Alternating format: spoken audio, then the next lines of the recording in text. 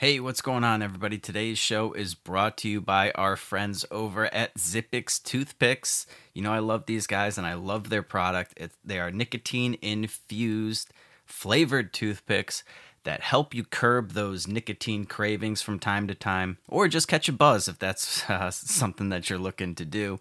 And if you're not a smoker, they have B12 and caffeine-infused toothpicks as well. These things are just great. They're cheaper than any of the over-the-counter smokeless alternatives. They still give you that hand-to-mouth feel that smokers desire. You can do them indoors. You can do them at restaurants, next to people. You don't have to, get 10 feet from everybody, so you're not going to smell like smoke or taste like cigarettes or anything like that. So go check them out at Zippix Toothpicks. That's Z as in zebra, P as in Paul, IX. Toothpicks.com. Use my promo code FICTION so they know I sent you. You'll get 10% off your order. That is zippixtoothpicks.com, promo code FICTION. And I can't verify this because I haven't had a hangover in over a year now since I've developed this abnormal superpower, but I have been told that the B12 infused caffeine toothpicks can really help mitigate those hangover symptoms. So if you're a big drinker, and let's face it, I think all of our alcohol intake has gone up quite a bit since they locked us all in our houses for a year. And if you're having a little trouble with those groggy mornings, the morning after you throw back a few too many, which we're about to actually do here in a couple hours with the Friday night happy hour, maybe these are something that you're going to need. So go and check them out, zippixtoothpicks.com, promo code FICTION. All right, let's start the show. Anyone claiming that America's economy is in decline is peddling fiction. I've abandoned free market principles to save the free market system. But we have to pass the bill so that you can find out what is in it. Raising the debt ceilings does not increase our debt. It does not somehow promote profligacy. I know words. I have the best words. Nobody knows the system better than me, which is why I alone can fix it.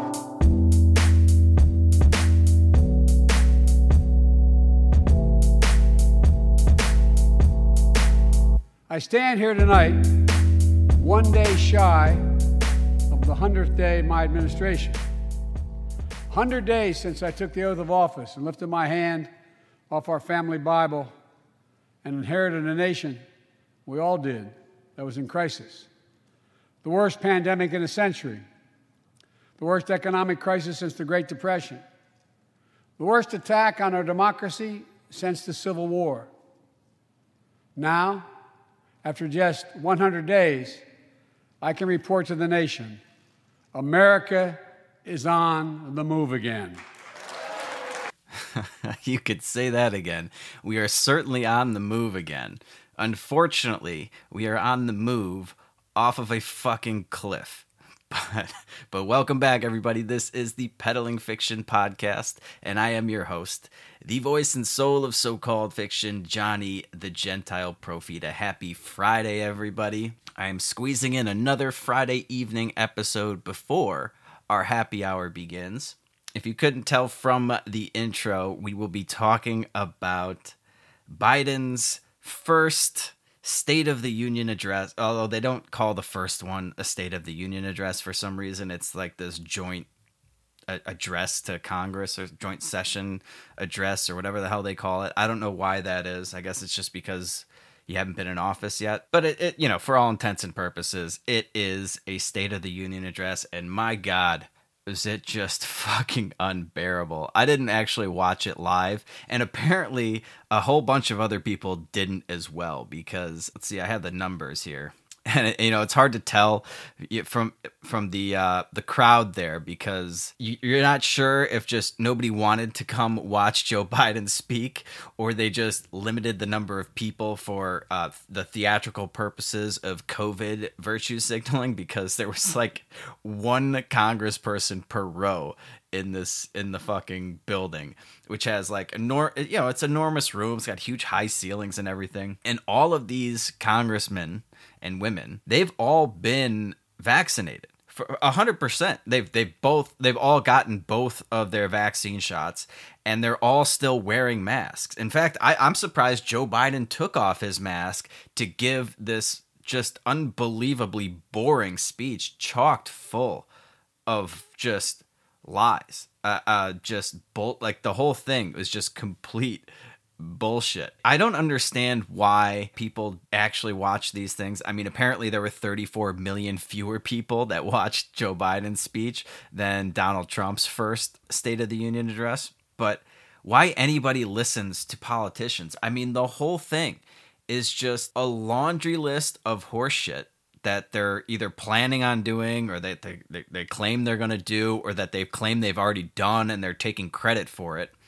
And then a laundry list of things that they're going to do over the next 4 years, right? And of course, none of this ever happens. I mean, if half of what presidents have taken credit for and promised over the last couple hundred years had come true, we wouldn't have any problems at all, would we?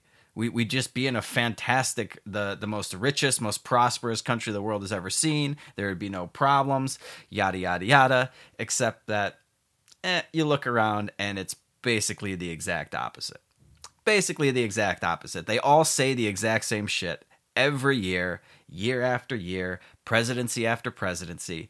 We keep throwing money at these problems, more and more money at these problems, and we're getting ready to dump another $2 trillion into this one to start with for his America plan. What the hell is he called? America's Family Plan or something like that. I don't know, some stupid name. And that's just going to be the tip of the iceberg, and we'll get into some of that stuff that he talks about. But my God, like, how much longer are you idiots going to watch this stuff and think that anything they say has any merit to it whatsoever? I mean, this is just a whole bunch of nonsense, and it's like one of these rituals that we do. And if you've been red-pilled on any of this, it's hard to not watch this and just think of this as a religion, the religion of the state. And this is just one of the things that you do every year. I don't know, like you go to midnight mass on Christmas Eve.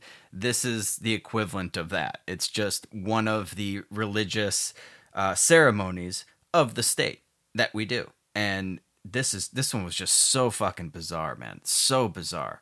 I mean, everyone's masked up except Joe Biden walks in with the mask. He does that idiotic thing that you walk through the doors, but then once you get to your seat, or in this case, the podium, then you can take your mask off. And of course, all of them should be able to take their masks off, right? Because I know they've all been vaccinated. I'm sure they were all vaccinated before all the plebs that think that the government works for them. And he even mentions at the end of the speech, we are the government, we the people of the, all that shit that we tell ourselves, all those lies. But that everybody in government, all of these higher ups, everybody in Congress, all these senators, the vice president, the president, they all got that vaccine before it was made public to the peons. And so why are they sitting one fucking idiot to a row, maybe two? They're sitting like 20 feet apart with their masks on. Everybody, I'm sure, was even probably tested too. They've been vaccinated. They've been tested. They're still doing all this ritualistic stuff.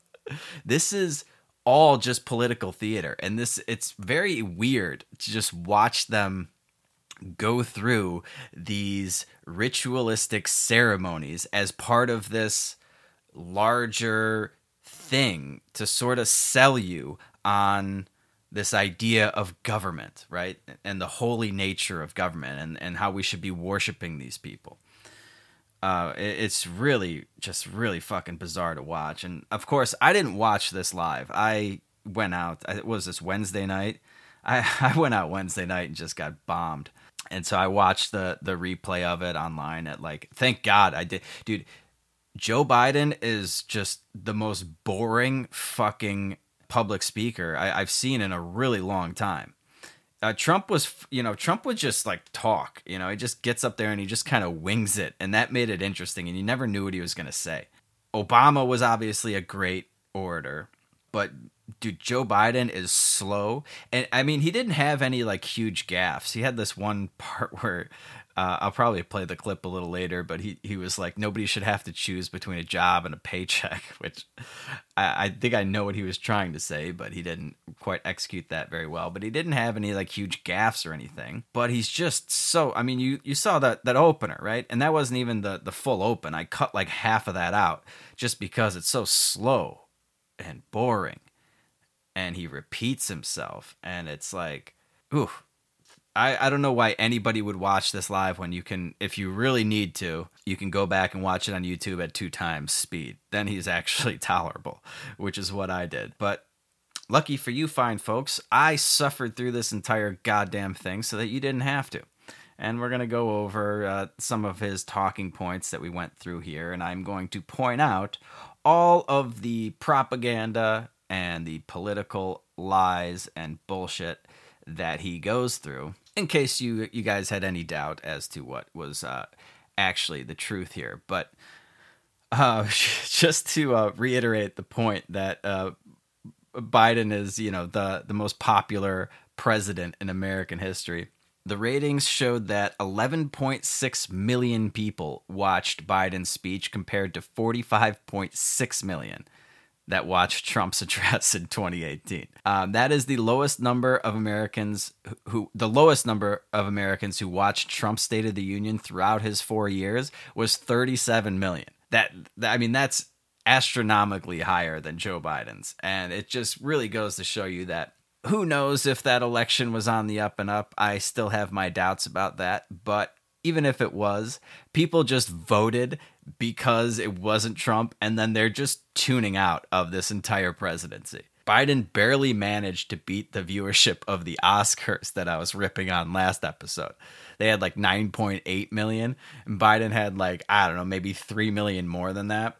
And if you go and like look at all of the videos online on like YouTube and stuff like that, the downvote, he gets ratioed so fucking hard. It's like he'll have like 700 likes and 8,000 fucking thumbs down. And you also know, if you follow this sort of stuff, that YouTube like manipulates those things, and they get rid of like up to 10% or something of the negative downvotes and everything like that to make Biden look a little less like of a joke than he actually is. But we all kind of knew that Biden was just going to be an empty suit up there. But my God, dude, some of the stuff that he's talking about is just like that. I don't think we are going to survive this this presidency. If you want to call it 4 years, or if you want to just, you know, the next 2 terms, right? I think will belong to Democrats. So if it's like Biden for a couple years, and then it's Harris, and then I don't know, somebody else. But I don't think either way, if the Democrats only serve 1 term, 4 years, and then we have Republicans take over, what happens over the next 8 years, I don't see how we survive that as a country. There's some of Joe Biden's speech that I'll play toward the end, how he ended it talking about the democracy and how democracies endure over time, and I just don't see that happening. The reason democracies fail, one of the reasons, the main reason, is because they're set up for failure. Like, it's once people figure out that they can vote themselves other people's money, right? And politicians know where the votes are in the poor and the middle class, because there's a lot more of them than there are the millionaires and the billionaires, which is why Joe Biden's entire plan is to do exactly what every other fucking president, every other Democratic president says they're going to do, which is tax the rich and give a bunch of stuff, free stuff, to the poor and the middle class. And one of the many problems with democracy is that once the vast majority of people realize that they can sit on their keisters and vote themselves a bunch of free stuff from all the productive people in the democracy, all of a sudden you get fewer and fewer productive people. Think of it like a giant rowboat that we're in, right? At one point, very early on, everybody was rowing. Back before we had all of these social programs, all these welfare programs, back before we had a Federal Reserve, before we had an income tax, people came here, immigrants came here from all over the world with nothing, with no guarantee, no social safety net, no nothing.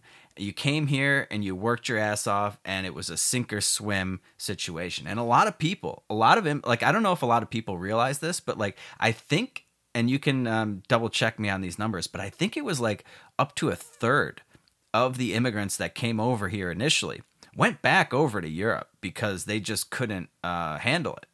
They couldn't handle it. But over time, especially once you get the Federal Reserve and you get FDR and the New Deal and all this shit, once they start stealing from the rich to give to the poor, more and more of those people in the rowboat just stop rowing. Okay? And the boat starts to slow down, and the ones that are rowing keep looking around, and more people are stop rowing the boat, and they're looking at themselves, be like, why am I busting my ass if every time I do, somebody like Biden comes in there and says I need to pay my fair share? Why don't I just take the afternoon off? I'll stop rowing for a while, and I'll start getting some of this stuff. And you bankrupt the nation. And I mean, look at these numbers. I've ran through them many times before on this show. We are completely bankrupt. There is no money left to pay for any of this. I don't care if you tax the rich at 100%. It is over. The party is over for the American people. He was saying that the sun had, like, people are saying that the sun might be setting on the American democracy. Oh, it's fucking set. It is set. It is hitting that horizon right now. We got, the last like 4 seconds before the sun hits the bottom of that horizon, and it's gone forever. We are done for. And anybody telling you otherwise is not telling you the truth. Now, I don't know exactly how long it's going to take for that sun to finish setting on this failed democracy experience, but there's nothing unique about America. This idea of American exceptionalism, and we're special, so we're not going to fall into the typical pitfalls that all these other democracies that have. Every democracy has failed throughout history. There has not been one democracy that hasn't collapsed on itself. It just happens because it's built into the structure. It's built into the cake, baked into the cake, so to speak. There's nothing unique about America or the American people that is going to change that. It's like, go back to the whole Ponzi scheme thing that I've talked about before on the show. America's running the largest Ponzi schemes ever known to man. And just because they're bigger doesn't mean they're not susceptible to the same things that make Ponzi schemes collapse. Eventually, they're all going to collapse. There's nothing special about what we're doing here. We're doing the exact same things that failed states, banana republics have done throughout history. And it's only a matter of time before this whole thing just fucking blows up.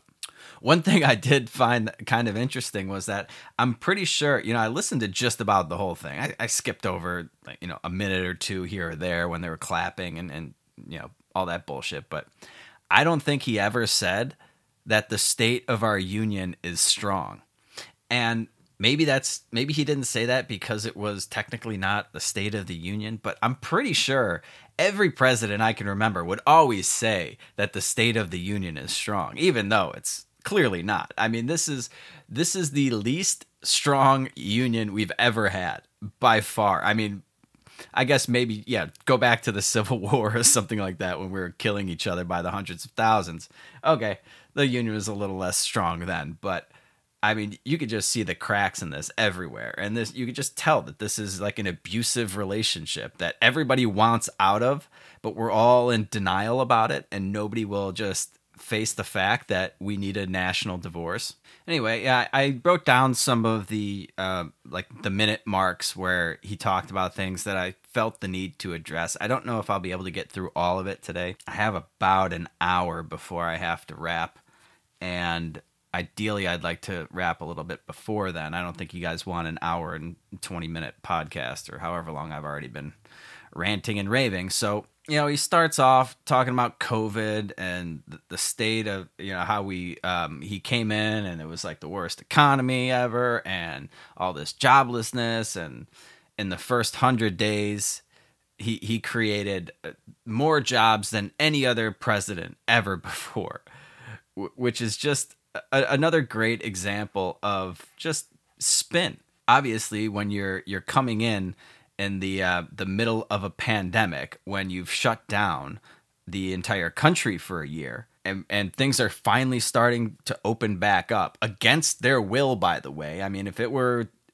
Biden had his way and the Democrats had their way, all of these cities would still be locked down. I mean, the only ones that are opening up are like Texas, Florida, and like, I don't know, like the Carolinas or something. I don't know, all those historically Republican type states seem to be opening up a lot faster than the Democratic ones. But to say that he's created jobs, I mean, we'll set aside the fact that politicians don't create jobs, at least not productive jobs, and presidents certainly don't create any goddamn jobs. But all of the jobs that are coming back into existence, it's not that we're creating new jobs. These are jobs that they forcefully shut down, and now they're being restored. So let's not pretend that this is some miraculous economic growth. It's not. And, he's bemoaning the fact that all of these people are suffering during the pandemic because they're not allowed to work. It's like he's talking about how they're lining up to get food put in their cars, and they had to wait and to get their child and to see a doctor because they didn't have health insurance, because they lost their job because they were, forced out of the job by people like Joe Biden. The government did this. Okay, COVID did not do this. COVID is a virus that, if you're Joe Biden's age and you have a bunch of underlying conditions, or if you're like morbidly obese like a lot of Americans are, it could be a pretty serious problem. But for the vast majority of Americans, especially the ones that are working now, people under the age of 65, COVID is just a thing that gives you a fever and maybe a cough for a few days, maybe 2 weeks at the most, and then you get on with your life. And for the vast majority of young people, like as talked about infamously on the Joe Rogan podcast with the great comic Dave Smith, it's not a big deal for young people. This does not really affect young people. COVID did not shut down the economy. COVID did not put 10 million people out of work. COVID did not close down millions of businesses across the country. Politicians did that. The government did that. So let's get that straight right here. And then after he sort of bemoans all of the effects of the government's reaction to COVID, he starts giving himself a huge pat on the back, him and the rest of the government, right? Because of all the great things they've done to save the American people during this pandemic. Let's go ahead and have a listen for that. We kept our commitment, Democrats and Republicans, of sending $1,400 rescue checks to 85% of American households. We've already sent more than 160 million checks out the door. It's making a difference. You all know it when you go home. For many people, it's making all the difference in the world. A single mom in Texas who wrote me, she said she couldn't work, but she said the relief check put food on the table and saved her and her son from eviction from their apartment. A grandmother in Virginia who told me she immediately took her granddaughter to the eye doctor, something she said she put off for months because she didn't have the money. One of the defining images, at least from my perspective in this crisis, has been cars lined up for miles. And not people just barely able to start those cars, nice cars, lined up for miles, waiting for a box of food to be put in their trunk. I don't know about you, but I didn't ever think I'd see that in America. And all of this is through no fault of their own. No fault of their own, these people are in this position. Well, he's right about that one thing. It's through no fault of their own, except for the fact that we all let the government do this to us. That, I think, is our fault. That falls squarely on the shoulders of the American people, letting these politicians usurp all of this power, take all of our God-given freedoms from us, all of our liberties, our livelihood. This was our fault for letting them do that. But other than that, this is all the government's fault. He just doesn't want to admit it. And it's really unbelievable. It's so funny to me how people just don't understand. Like, if this lady really existed and she wrote him the letter saying, oh, thank you so much for the $1,400 because I lost my job and that let me put food on the table. This is what the government does. It reaches into your left pocket, takes a bunch of money from you, and then with its other hand, it puts a little bit back, a fraction of what it took from you, into your right-hand pocket. And you're so busy, focused on what's going on in the right pocket, that you don't realize you're getting fleeced at the same time. If it weren't for the government shutting everything down, overreacting to this pandemic, if it weren't for the Joe Bidens of the world, she would still have her job. She wouldn't need to be begging, sitting there waiting for $1,400 measly dollars to come through so that she could put food on her table. She'd be able to do that herself. This is like the great Harry Brown quote. Government breaks your legs, hands you a crutch, and then says, see, if it weren't for the government, you wouldn't be able to walk. Except you're not walking at all. You're hobbling around on fucking crutches like a gimp. You're a fraction of what your former self. You can achieve a fraction of what you've been able to achieve before you let government do all this damage to you. Before Joe Biden, you were walking around with 2 good legs. You had the world by the balls. They come in, they break your legs, they blame it on something. This case, it was the pandemic, and other times it's some other, something other than government. They always have a scapegoat. Rich people, white supremacists, racism, you name it. They'll find a scapegoat. It's never the government's fault. But they cripple you. Then they hand you a little crutch so you can hobble around, and then pat themselves on the back and say, see, thank you, thank me, thank your wise overlords in Washington. If it weren't for us, you wouldn't be able to walk. It's unbelievable. It is unbelievable that people don't see what's going on here. Well, let's keep going. That's why the rescue plan is delivering food and nutrition assistance to millions of Americans facing hunger. And hunger is down sharply already. We're also providing rental assistance. You all know this, but the American people, I want to make sure they understand. Keeping people from being evicted from their homes. Providing loans to small businesses that reopen and keep their employees on the job. During these 100 days, an additional 800,000 Americans enrolled in the Affordable Care Act when I established a special sign-up period to do that. 800,000 in that period. We're making one of the largest one-time investments ever in improving health care for veterans. Critical investments to address the opioid crisis. And maybe most importantly, thanks to the American Rescue Plan, we're on track to cut child poverty in America in half this year. Okay, so he's just further proving the point that I just made, He's going to shut down your business, and then they'll give you a loan so that you can stay.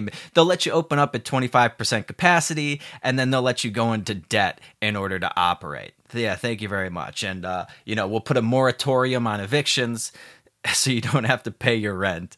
Your landlords, they're the ones that are going to have to sit around and wait for some more money from the government. They've done an unbelievable job of just destroying the entire economy. And then I have no idea what he's talking about, cutting child poverty in half. The government, if you have looked at the charts of poverty in America, we were doing a tremendous job. The free market was doing a tremendous job of bringing poverty down up until about the mid-'60s, okay? And that mid to late 60s is when Lyndon Johnson came in with his war on poverty. Lyndon Johnson's Great Society. And if you look at a chart of poverty, you will see that it was coming down like a fucking cascading hill. You could ski down that motherfucker and you might break your neck up until you get to right when the government declares war on poverty. And as soon as they do that, it levels off. And it has been at the exact same level for the last 40 years. There has been no improvement in this, okay? The idea that they're going to cut it in half, I have no idea where he's getting that from. That is absurd. They will not do that. They can't do that because they don't understand what creates wealth. In their mind, in the politician's mind, wealth is just this fixed pie, and we just have to divvy it up. We can't expand it, right? We just have to take because, Bill Gates over there has 4 pieces of the pie and you only have like a crumb. So we need to cut up his pieces and give it around to everybody else. That is not how you eliminate poverty. That's how you perpetuate poverty. And the statistics bear all that out. But you see, I think what a lot of people have sort of maybe overlooked during this whole thing, especially on the right side of the aisle, is that the government wanted to perpetuate this crisis because Donald Trump, right? They had to get Donald Trump out of office. And as soon as they got him out of office, well, then everything would open back up and things would go back to normal, sort of thing. I mean, that's what a lot of people thought would happen.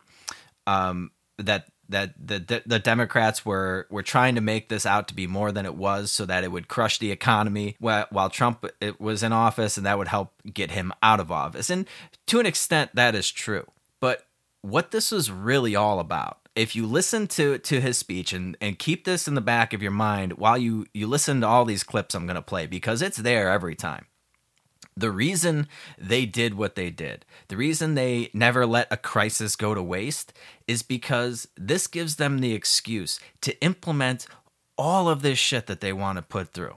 All of this stuff, this family plan, $2 trillion here, $2 trillion there, paid family leave, child care, free K through, pre-K, whatever, free college, all of this stuff. The justification for it is, everybody's so poor now. Nobody's working. Nobody can afford this. Nobody can afford that. The reason nobody can afford it is because of government. It's because we've got this government that consumes now like upwards of $7 trillion a year that it's stealing from the American people.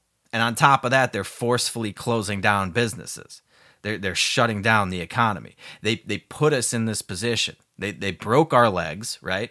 And the reason they did that is so that they could be the ones handing out all the crutches. That they need us dependent on them. And the way that they get us dependent on them is crippling us to begin with. And what better way to cripple you than this, invisible, scary virus that nobody can see, and it's going to mutate, and you never know the long-term effects of this, and it's going to be everywhere and anywhere, and you never know where it's going to strike. So we better err on the side of caution, and don't worry if your life's work goes to shit, your business goes to shit, you can't feed your family. Just come over here, vote for me, and I'll take care of you. And that is what this is all about. I think I'm going to skip over the whole 6% growth IMF thing because I'm running a little long here. Just know that projection is absolutely ridiculous. There is no growth in this economy, and we can kind of get into the weeds of how they measure growth, but there is just no goddamn way that we're going to grow at all. I don't think we've been growing since 2008, really. I think they understate inflation, which helps them with the GDP deflator. And if you don't know what that is, you're going to have to go back and listen to previous episodes because I can't keep rehashing all this stuff. But notice that government spending is a portion of GDP, right? And if you know anything, if you've learned anything from this podcast, it's that government spending is not growth. Government spending destroys growth, okay? But they use it to measure growth. And so the government can print trillions of dollars out of thin air, go and spend it, and then understate inflation and claim that the economy is growing. Now, they're never going to claim 6% growth, but whatever they claim is going to be complete bullshit. They'll claim growth when we're actually contracting. That's how bad it's going to get. So later on in the speech, she goes on to talk about this whole Buy American thing, which is like, it just goes to show you how fucking old Joe Biden is. Let's play some of these clips here. Look, think about it. There is simply no reason why the blades for wind turbines can't be built in Pittsburgh instead of Beijing. No reason. None. No reason. So, folks, There's no reason why American workers can't lead the world in the production of electric vehicles and batteries. I mean, there is no reason. We have the capacity. We're the brightest, best trained people in the world. The American Jobs Plan is going to create millions of good-paying jobs, jobs Americans can raise a family on. As my dad would then say, with a little breathing room. And all the investments in the American Job Plan will be guided by one principle: buy American. Buy American. And I might note parenthetically, that does not violate any trade agreement. It's been the law since the 30s, buy American. American tax dollars are going to be used to buy American products made in America to create American jobs. That's the way it's supposed to be, and it will be in this administration. Okay. And right there is just a great example of politicians not knowing how an economy works or how it's supposed to work. Okay. It's not supposed to be the government stealing money at gunpoint from the American people, squandering, $8 or $9 out of every 10 that they take from us, and then using the rest to line the pockets of all these fucking corporations and lobbyists that pay them to write this legislation. You're not supposed to be taking American tax dollars, overpaying American workers to manufacture stuff just to create jobs. I mean, this is absolutely ridiculous. And there is a reason, believe it or not. Every time Joe Biden says look or listen, the next thing he says is going to be complete bullshit. There is a reason that wind turbines can't be made in America and that they're made in Beijing or wherever the hell they're made. It's because of unions. It's because of government regulation. It's because they made it so expensive to do business here. Regulations, taxes, worker law, like workman's comp and all this stuff, all the stuff that he's going to talk about later in the speech, paid family leave, all this shit, unemployment insurance, you name it. That's why American businesses are no longer competitive. You see, back when Joe Biden was in his heyday, and really back in the 50s, think the heyday for America, right? American manufacturing, when we were the ones making everything, we didn't have a lot of these labor laws. And one of the only reasons, and I've talked about this before on the show, that we were able to do that was because we destroyed the rest of the world in World War II. We were the only country that had factories. So to the extent that we did have unions and labor laws and stuff, nobody could compete with us because they were dealing with the piles of rubble from all the bombs that were dropped during World War II. Once they got back up and running, we went from the world's biggest manufacturer, the world's biggest creditor nation, to the world's debtor nation. We manufacture nothing anymore. All of these jobs have been outsourced. We borrow, print money out of thin air, we send it over to China to get a bunch of cheap goods. That's the way it works. Anyway, he's going to talk about unions here in a second, so let's go ahead and play that. These are good-paying jobs that can't be outsourced. Nearly 90% of the infrastructure jobs created in the American Jobs Plan do not require a college degree. 75% don't require an associate's degree. The American Jobs Plan is a blue-collar blueprint to build America. That's what it is.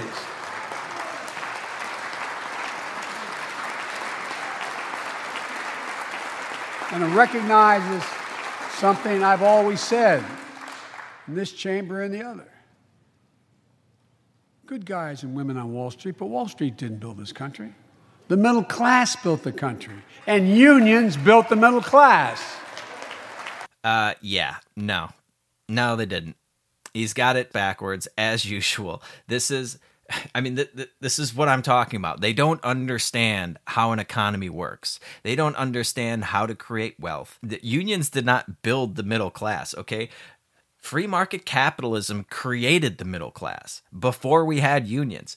Before we had unions and before we had capitalism, there was no middle class. There was the ultra rich, like the aristocrats, and then there was everybody else that was living on the equivalent of $1 a day. Up until 1895, people lived on $1 a day. Maybe it was $1.95 a day or something like that. Absolute abject poverty, the likes of which none of us can even imagine, okay? And then all of a sudden, we have this industrial revolution. We have this unbelievable explosion in free market activity with, remember the government at the time. We had no income tax. We had no Federal Reserve. There was no welfare. There was no Social Security. There was no minimum wage. There were no unions. There was nothing. Okay? There was just a very, very limited government and a lot of freedom for people to operate. And that created what became the middle class. Unions came along and destroyed the middle class. Unions came along as a way originally to limit the amount of black labor that could undercut white workers. Okay, unions, the roots of unions, if you want to talk about white supremacy and racism, that was unions. Okay, and they will talk about, like, this is no secret if you actually crack a fucking textbook.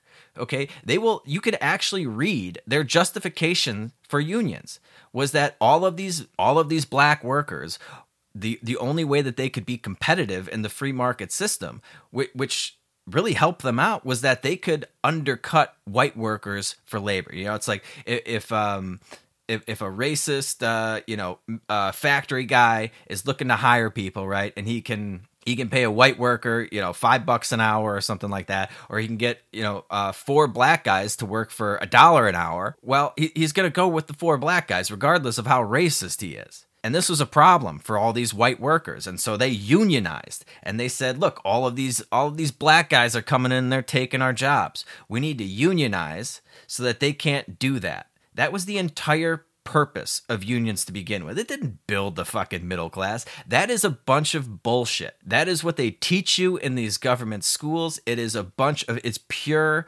bullshit. Pure bullshit. And it's because of these unions that we've lost all these manufacturing jobs overseas. That they are the reason why we don't manufacture things in America anymore. One of the many reasons is that it's too expensive. It's too expensive to deal with these unions. It's too expensive to pay their workers. It's much easier to outsource it to other countries who don't have these powerful unions. And if you go back, this whole mentality of these blue collar jobs and we're going to build the roads and the infrastructure with these job plans, this all goes back to this another completely debunked bullshit idea that still perpetuates to this day. I have no idea how. Going back to the Great Depression and how all of these jobs programs that FDR came up with pulled us out of the Great Depression. And they built the interstate highway and all this great stuff. Listen, none of that pulled us out of the Great Depression, okay? These are not productive jobs, okay? We don't understand. You can't direct an economy with a bullhorn. Joe Biden does not know what the economy needs. He doesn't. We have a limited amount of resources, and the entire goal of the economy is to allocate those resources as efficiently as possible. Labor is also a finite resource, okay? The idea that these jobs programs pulled us out of the Great Depression is a fantasy.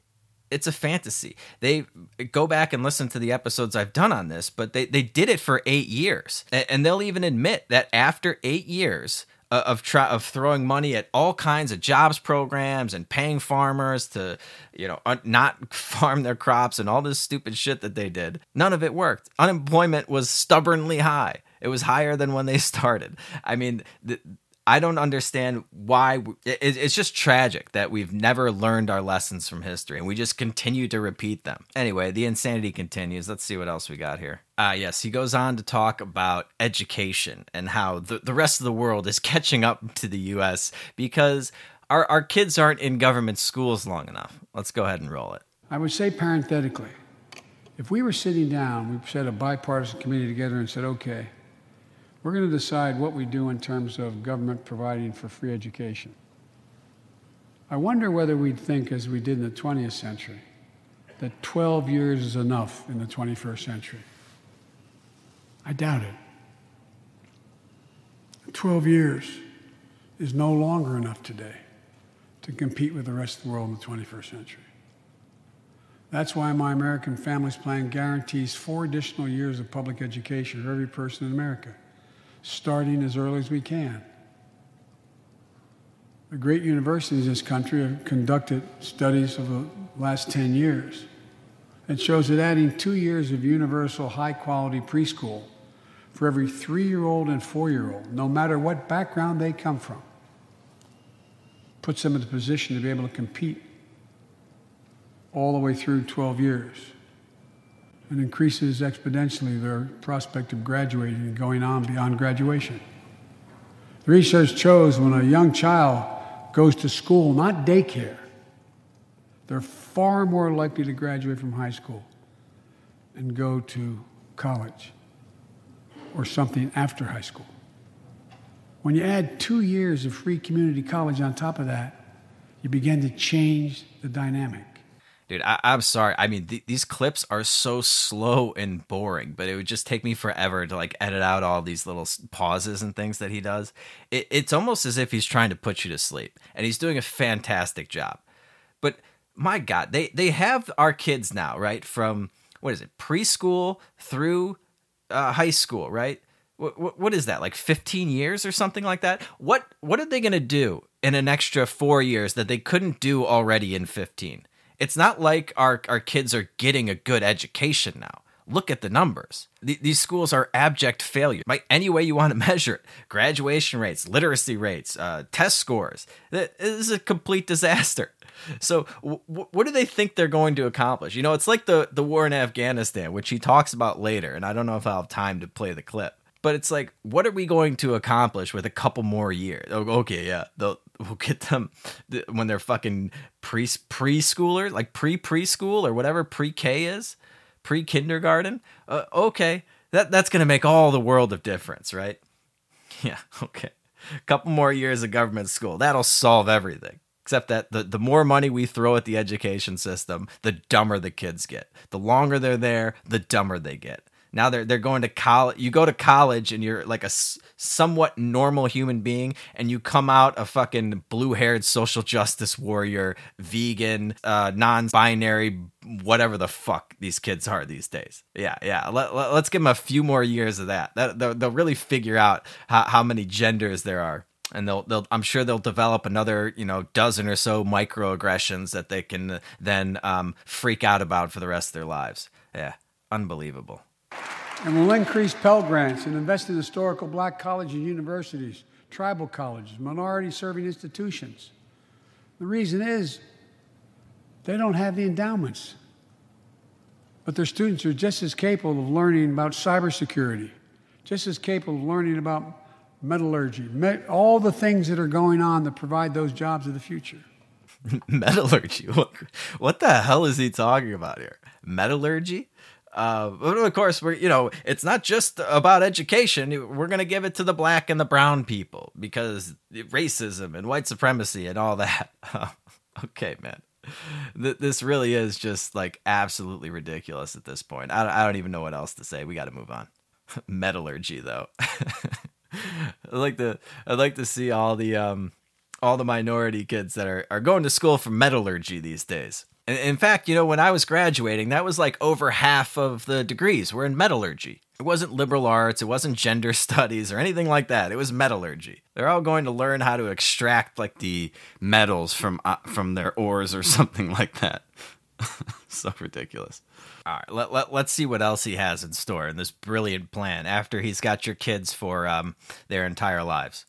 Second thing we need, American Families Plan will provide access to quality, affordable child care. We guarantee, when I'm proposing the legislation, we guarantee that low and middle income families will pay no more than 7% of their income for high quality care for children up to the age of 5. The most hard-pressed working families won't have to spend a dime. Third, the American Families Plan will finally provide up to 12 weeks of paid leave and medical leave, family medical leave. Okay, and here we go. This is going to be the biggest disaster in childcare since, well, probably ever. I mean, they're going to do to childcare what they did to the college degree by making it free or capping it at 7% of your income. I mean, this is insane what they're going to do.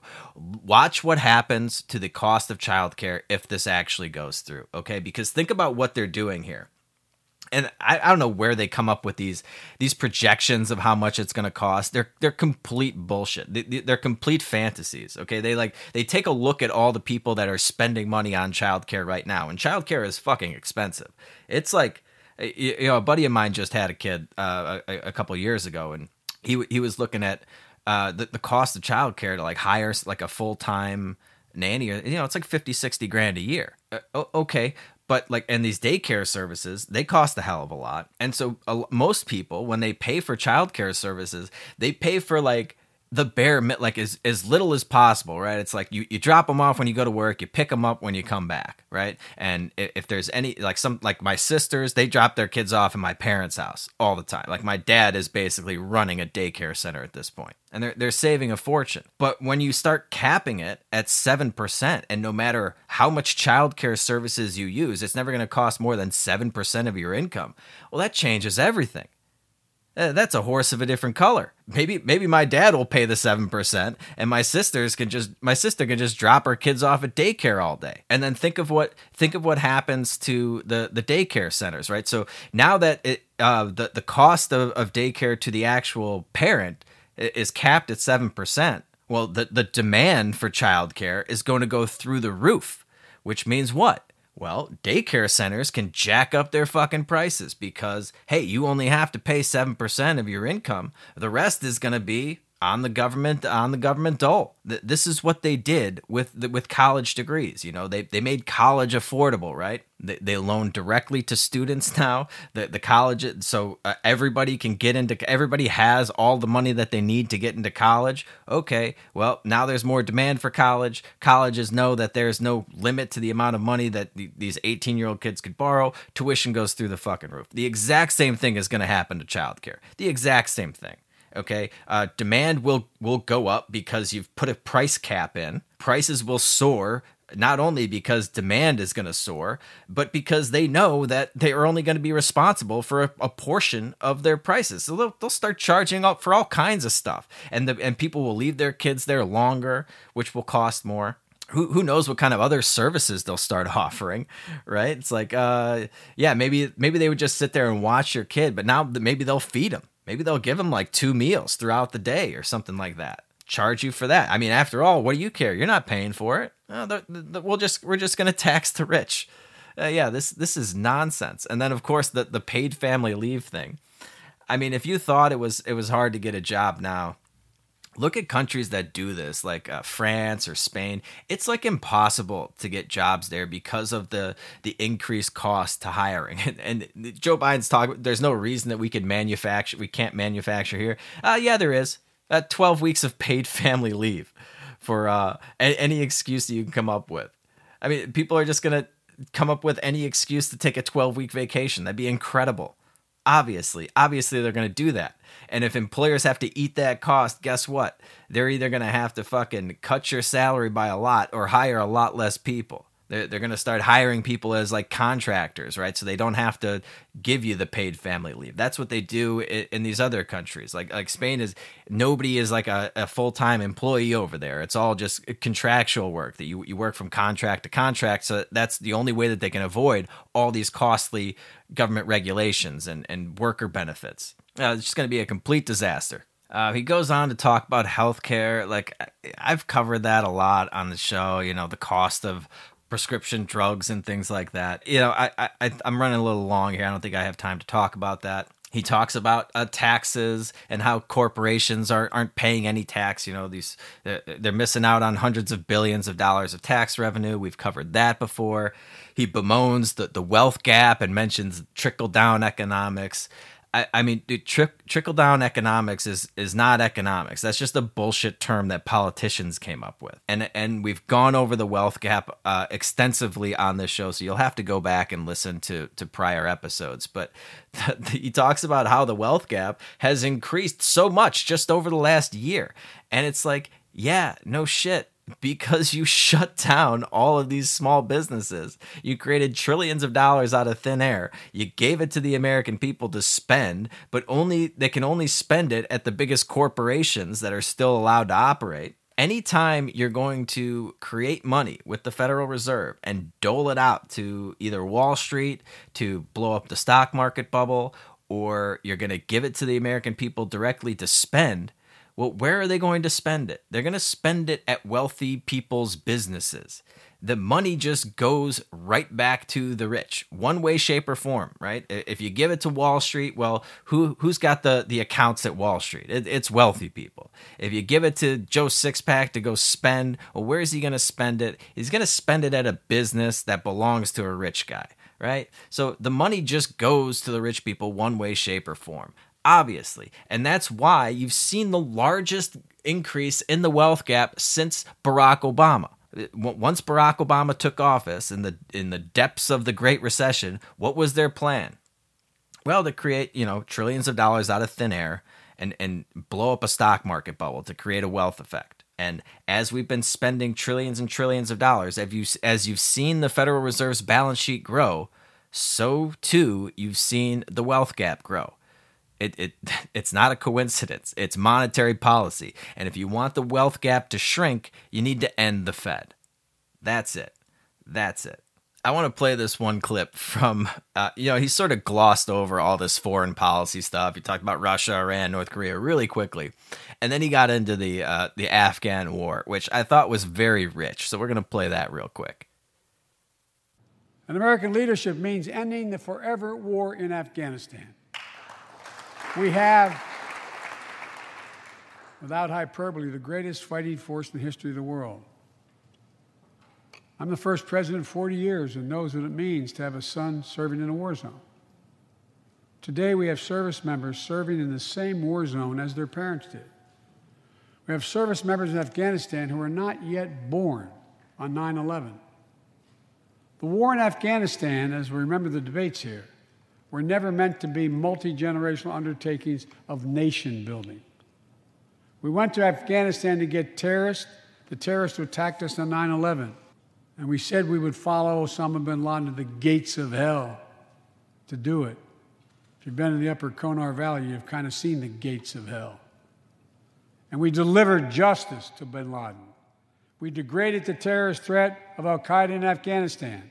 And after 20 years of valor, and sacrifice, it's time to bring those troops home. Huh. You don't say. Imagine that. It's time to bring the troops home. Wouldn't that be nice?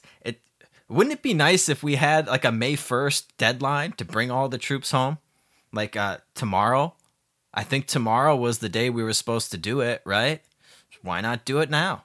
You could almost have done it within your first 100 days. Wouldn't that be nice? Oh, but no. You extended it. You extended it to September 11th for some symbolic bullshit virtue signaling gesture, so you can have this ceremonial thing. And I don't even think you're going to actually, that's not even going to come to fruition. You'll find another excuse to push this back. I just thought this was hilarious. It's almost as if he's not the commander-in-chief of the armed forces, and he could just bring the troops home right now.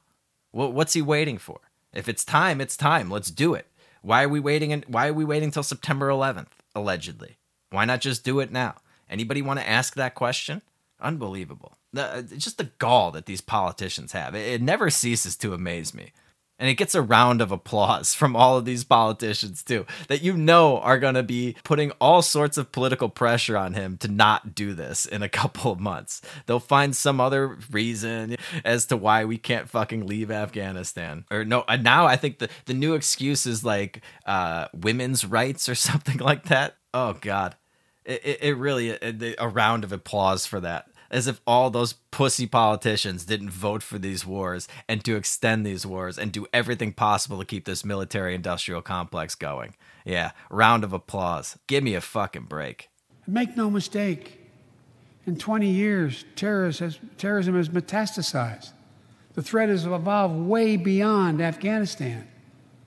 Those of you in the intelligence committees, the foreign relations committee, defense committees, you know well, we have to remain vigilant against the threats to the United States wherever they come from. Al-Qaeda and ISIS are in Yemen, Syria, Somalia, other places in Africa, in the Middle East, and beyond. And we won't ignore what our intelligence agencies have determined to be the most lethal terrorist threat to the homeland today. white supremacy is terrorism. We're not going to ignore that either. My fellow Americans, look, we have to come together. Now, this is the most revealing part of this clip for a number of reasons, right? We need to end the war in Afghanistan, but don't forget that these terrorists, they're no longer in Afghanistan anymore. They're everywhere else, over in Africa and the Middle East. They're everywhere. They're in Yemen. They're in fucking Somalia. We got to go. So we got to go out. We got to leave Afghanistan, but don't worry. We're going to keep listening to the Central Intelligence Agencies tell us where the terrorists are, and then we're going to go get them. And oh, by the way, the biggest terrorism threat is white supremacy. And we all know that America is white supremacy, so we're going to turn this whole apparatus in on so-called white supremacists. No big deal. We're not going to ignore that either, right? Just throws that in there at the end. This is some really creepy shit, man. This is really creepy shit. This whole military-industrial complex, this spying apparatus that was supposed to be used on these terrorists is going to be turned inland on the American people, deemed white supremacists, whatever that means these days. I mean, that term gets thrown around so much that it's as meaningless as racism is now. But the idea that white supremacy is terrorism, right? Like the Charlottesville thing, a couple hundred idiots walking around with torches is terrorism. That's the biggest threat that we face.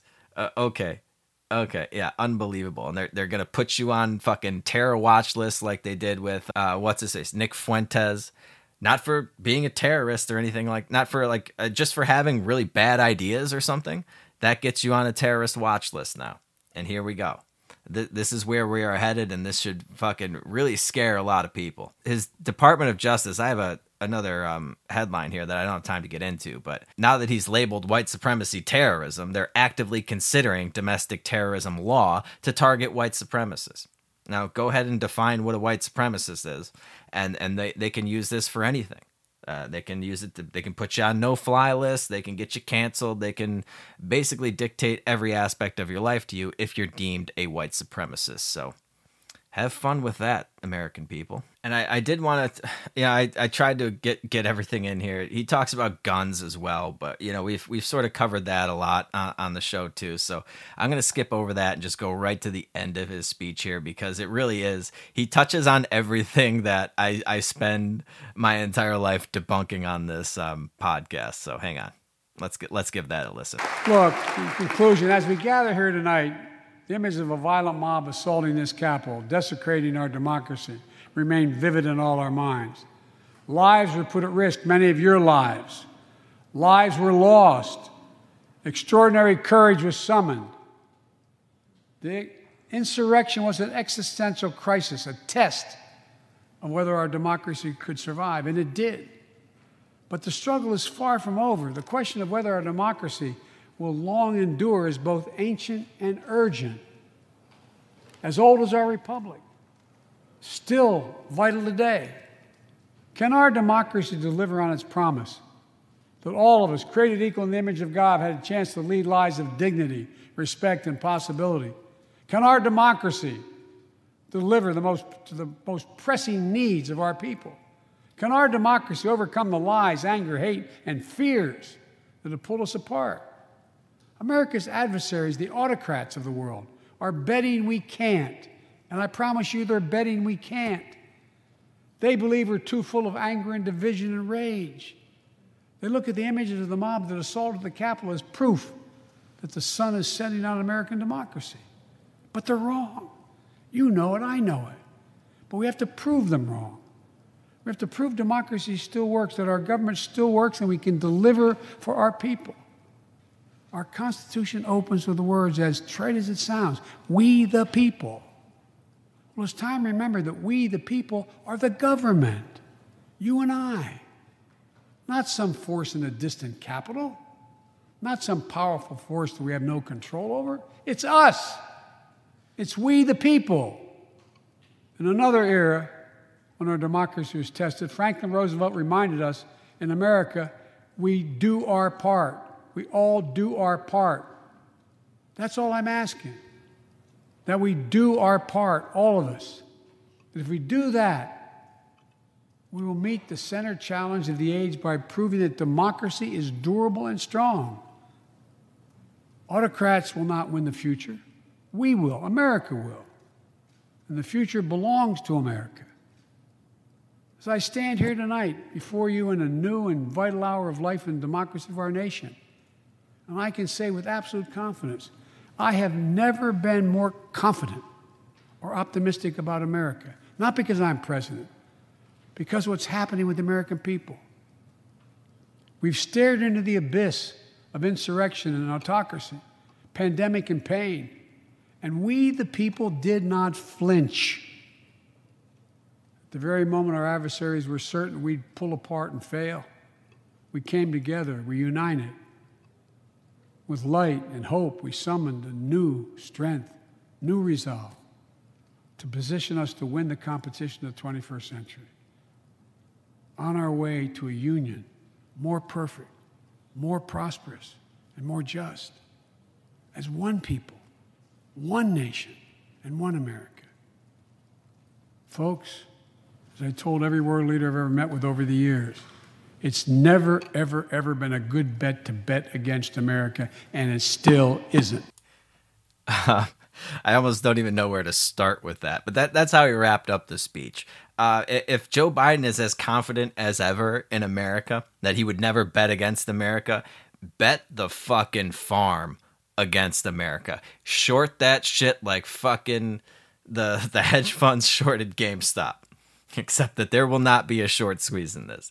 America's days, the best days of America are way behind her, okay? You know, all this talk about democracy, and he kind of used it interchangeably with the republic. Listen, like I said at the top of the show, democracies fail precisely because of everything that he laid out in this speech. Everything that he talked about the government doing is why democracies fail. That's why they fail. They go bankrupt, promising a bunch of free stuff to a naive electorate, to the masses. And that is not what America's about. It's not what the government was not about this. This government of the people, by the people, we are the government. That is a fantasy, okay? They are the rulers. We are the ruled. But he's also not asking everybody to do their part. He's not asking anybody to do anything except for the rich to pay their fair share. That's all. Everybody else just gets to sit on their ass and get all these things given to them by government. That's not doing your part. And that's not what the government was here to do. The government of the United States is supposed to be different. It's not supposed to be Europe. It's not supposed to be some other country. The only reason we have a federal government was to protect our inalienable rights, in theory, right? So far, so good, right? How they doing so far on that? Because the second a pandemic hits, all those rights go out the window, apparently. The idea that we didn't flinch, that's another thing he said. We didn't flinch? Really? What was the last year if that wasn't a flinch? It was like the biggest, longest flinch of all time. We're still flinching. But the government does not exist to give you stuff. They're not here to provide free child care, free college, free community college, 12 weeks of paid leave. They're not here to create jobs. They're not here to tax you and spend it on unionized jobs to build stuff here in America. They're not supposed to be doing any of that. In fact, they don't have the authority to do any of that. All they were supposed to do was to protect those inalienable rights that are listed in the Bill of Rights. That is it. And the problem, the reason this democracy is going to fail is because we became a democracy. We were supposed to be a republic. Obviously, we were not able to keep it. And precisely because we've had a string of politicians like Joe Biden promising everything in these speeches, using the government for things that it was not designed to do, that will put the final nail in the coffin of this experiment in America. This democracy will fail like all of the others before it. And unfortunately, the American people have not learned their lessons of history. And I have very little faith as to what's going to come from the ashes of this democracy will be anything but something far worse. I don't see in the tea leaves that we're just going to rise as this, libertarian, limited government, free markets, that kind of the kind of thing that actually builds prosperity, that built all the wealth that we spent the last 100 years squandering. That doesn't seem to be the path we're going. And I got to wrap there, guys. I went way over time today. Sorry, it was a really long, boring speech, but I thought about breaking it up into 2 episodes, but I'll just make it one long one. Enjoy your weekend. I don't know if I'm going to be able to get this episode out tonight. It'll probably be Saturday morning when you hear it, because I got to go start the happy hour thing here. It's about 7 o'clock now. So do me a favor. If you liked what you heard today, make sure you download and subscribe. Subscribe to our YouTube channel and find some clips. I know Justin's going to bust his ass putting some clips out here that are very shareable, and it's the creme de la creme, the cream of the crop, the best of the episode. Find those clips that you like and share those with people that you want to get to listen to this show. We got to grow this base a little more. We can't have the American people buying into all this bullshit that they're talking about at the State of the Union. There's too much on the line here to let them perpetuate all of this propaganda. So go do that for me, and I will be back on Tuesday with a brand new episode for you. And until then, you guys know the drill. Just keep on peddling that so-called fiction. Peace.